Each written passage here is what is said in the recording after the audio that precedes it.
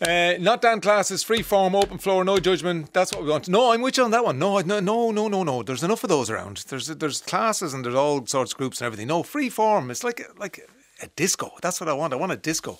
But without the bar and free for all and no judgment, and so everybody's dancing like nobody's watching. Do you know what I'm saying? That sort of thing. That's what I want. That's my idea in my head. We'll see what happens there. Now, Humans of Dublin is 10 years old. In 2014, photographer Peter Varga began documenting the lives of ordinary people in the city through his storytelling project, Humans of Dublin. Everyone, he reckons, has a story to tell. Well, not just Peter, but most people believe that. And Peter joins me now to celebrate the 10 years of Humans of Dublin. Good afternoon, Peter. Hello, Ray. How are you doing? Good. Now, remind us, because it was inspired by Humans of New York. That's right. So for people who don't know about it, tell us the whole history of it. Okay, so the whole concept came about because I was starting a photography course and I was afraid to go there empty-handed, and I was looking for small projects before the course starts, so I don't need to go there empty-handed. And around the same time, my girlfriend, who is now my wife, introduced me to Humans of New York. And that was exactly the two things that I was doing anyway.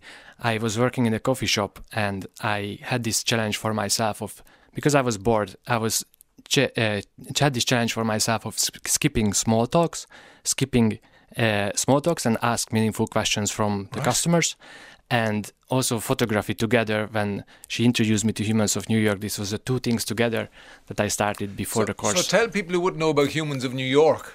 Yeah, so the Humans of New York is a collection of portraits and short stories from the streets of New York. This photographer was going around the streets of New York and asked random people to take their portraits. Originally, the project was supposed to just feature portraits of New York, but then he got to start chatting to them, and really interesting stories and personal, really deep stories blossomed out from that. So the story of their lives was attached to their picture. And exactly. It became a thing. Yes. And Maria saw that and you said, you should be doing that. Yeah. I'm intrigued by the fact that you were working in a coffee shop and you decided in your head to skip the boring small talk and get straight to the big questions. What sort of big questions were you asking? It was really depending on what customer were coming in and what kind of... So the idea is of skipping small talks. You can pick it up from wherever you want from there. Like whenever you come in. Like I had a photographer friend who became my mentor. He was a regular customer in there, and we just started to chat about photography. Or there was people coming in and they were talking about their work. I would get to know them just by skipping the small talk, and instead of asking what coffee they want, I get to know them, and because of that they became regular customers. Now at that time I was already like, I loved working in the coffee shop. I did latte art championships, and I'm still really into coffee, but I always knew that this is not for you as a career. Yes. Yeah, so I was already looking for ways of getting out from there, and the photography course was just my way of kind of getting out from there. Yeah. How many people have you interviewed for Humans of Dublin in the last 10 years? Over 2,500 people. So it's quite a lot. Yeah. It's like I used to go out every single day with the goal of approaching 10 people on the streets. And I did that for nearly 10 years now. But the pandemic slowed down everything a little bit. And I started to work with different companies and organizations to raise awareness through real life stories. And because of that, I had lots of targeted interviews. So organizations would highlight people for me to interview in specific topics, and I would have the free ticket or actually get paid to interview interesting people. But apart from that, I suppose in its raw form, Humans of Dublin was you approaching people in the street. Yeah, I used to do that for years. Yes, and asking them about intimate details of their life. Yes, it's easier than you would think. Yeah, people always ask me, how many people turn you down? And it just doesn't happen. And I'm not sure if because of the people of Dublin are more open, or because it has to do with the energy that you approach. When you have a bad mood, you don't approach people on the streets. But it's really part of it that what I realized, if people can sense that you are truly interested about their story, they will open up. And also that you shouldn't go there with a list of questions. So I had to develop over the years this technique of basing your next question on their answers, so you can go really deep in a conversation. And that's really important, I think, to get the story. Because you have to be listening. Exactly. Yes. And that's the thing as well. Like I have this thing that whenever I'm in a party or in a specific, even like when I go to a different country, I like to take my time to get to know the taxi driver, or I just don't cut my hair before I go to travel. I go to a barber and I start asking questions from the barber in that specific country about their lives and about what is it like to live in here, about specific ideas that they have for me to check out. Lots of the times people think that the most important is for you to be the center of attention. But what I realized, if you just remove your ego and you remove yourself from the whole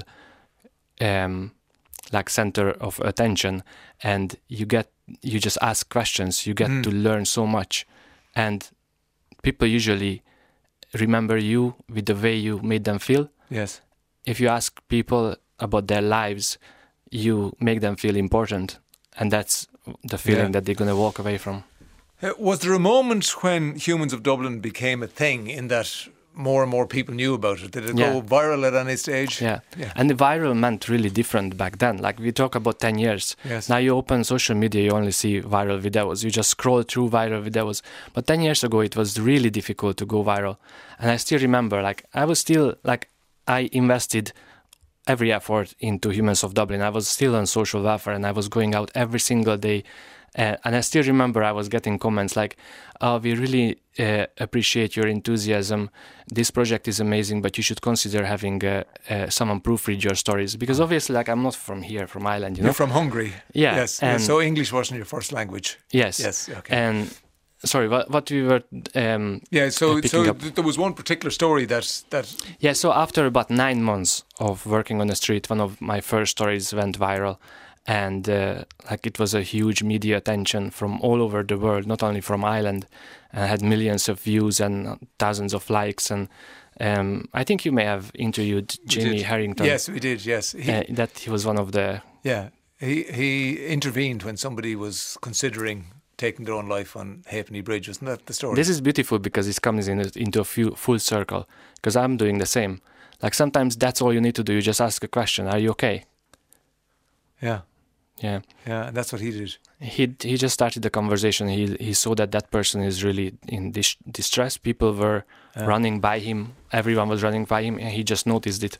Did you ever interview yourself? Have you done the Humans of Dublin on Peter, on you? I suppose I should. I featured myself by proposing to my wife in the book. Yeah. When I got the opportunity. So, everyone needs to know that the reason that I'm here today is because of my wife, because of my Maria. When we met, she already had an MBA in psychology, and I suppose I was her mouse to test what she's able to do with her studies. But I really wanted to say thank you to her for all the support that she was pushing me forward. And I had this deal with the publishing company of putting the last page where I'm going to hold up a board that is saying, "Will you marry me?" on a specific spot in Dalkey. And when the first copy of the book came out, I took her to that specific spot and I asked her to open the last page of the first book.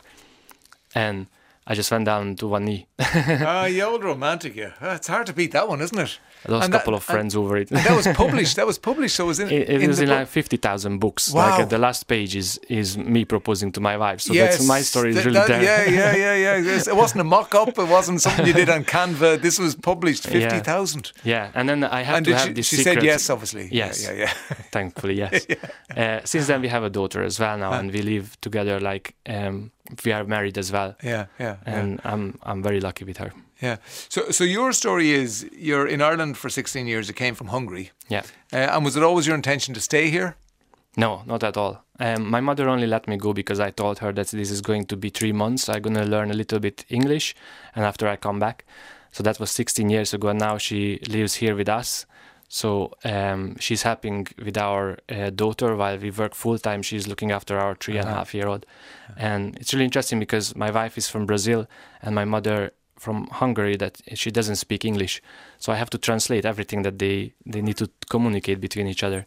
Is that a good thing or a bad thing? It's obviously a good thing. I have a filter, which is amazing. And also it's really interesting to see because my daughter is speaking 3 languages. So she's obviously from Portuguese from mother, Hungarian from myself and my mother, English, yeah, and then English English, is yes. the language that we speak at home. And she's translating between my mother and my wife. When you're not there. When I'm not there, yeah. Wow. It's pretty interesting to see. Yeah. Now, you've dyslexia as well. Yeah. And maybe that was part of when you were writing initially, Yeah. that people suggested you needed to get them proofread. Like in school, I started to, I'm left-handed, and I tried to copy the teacher, and I started to write backwards. Okay. And that was the first sign of that something maybe not right. And until today, I can write with the same speed from left to right than to right to left. Or opposite. I don't know how you would use that skill, Peter, but it's a party piece at least. That definitely, isn't it? Look what I can do! Look what I can do! And then, but at the same time, like at the time, I was labeled as a bad student. Dyslexia wasn't available at the time, and for that reason, I was so nervous about starting any course or going back to school. I just didn't believe in myself because I was labeled as a bad student. Yeah, see, this is the problem with our educational systems. It doesn't cater for people who are just not the norm, or whatever the norm is. I suppose they're getting better, yes. Yeah. And people get diagnosis of dyslexia, and there are systems and processes involved to help them, which is great. But I've heard so many stories like you, where people who have got a late on diagnosis of dyslexia were deemed to be bad students, which is terrible sad. And also, I get to meet lots of people who had similar experiences, that they neurodivergent, yes, and they would go into arts and create absolutely amazing projects. I feel really lucky because I was able to find it, but it definitely wasn't a project that it was meant to be me. I just became this person because I just kept going at it. Yeah, you had a drive. What 2,500 people cold calling, if you like, on the streets of Dublin. You must have developed a sixth sense about people. Have you? About who are interesting people and types of people, and do you think that's possible? No, well, I'm wondering, is it possible? You see, I've the benefit of yeah.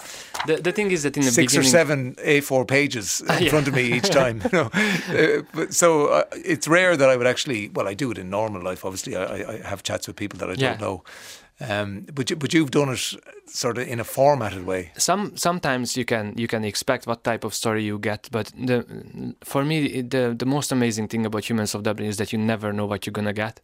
And that's why it's so important to base your next question on their answers, because if you do that, you can find out something really special about people. And if you read, or if the listeners reading Humans of Dublin, they know that everyone has a story and everything is just so different. And people ask me which is my favorite story.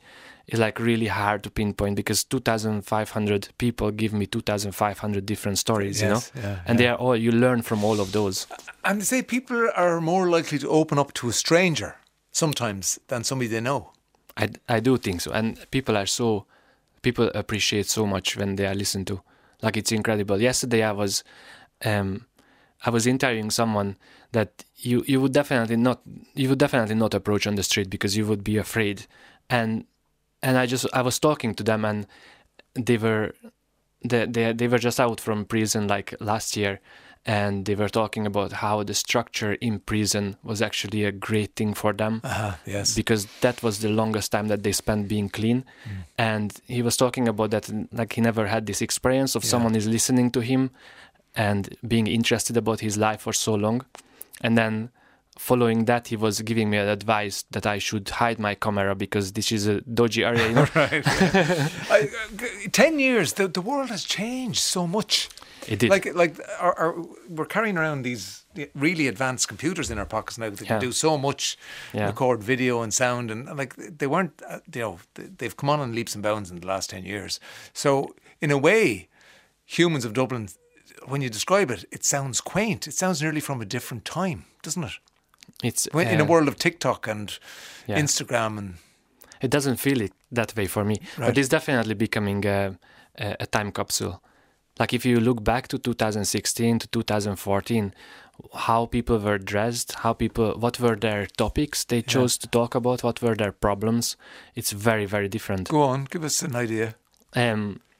I can't even, obviously, during the pandemic, people started to talk about all the pandemic-related issues. And what I realized as well, that the difference is that that makes my job a little bit harder is that the volume of people, there is not that many people out on the streets anymore since the pandemic. And it's probably have to do with the fact that they are working remote. But even like the ideal times to make interviews is when people go to work, when they have lunchtime, or when they're going home from work. But it used to be that even if I go out between those times, I would meet people and I was able to talk to them.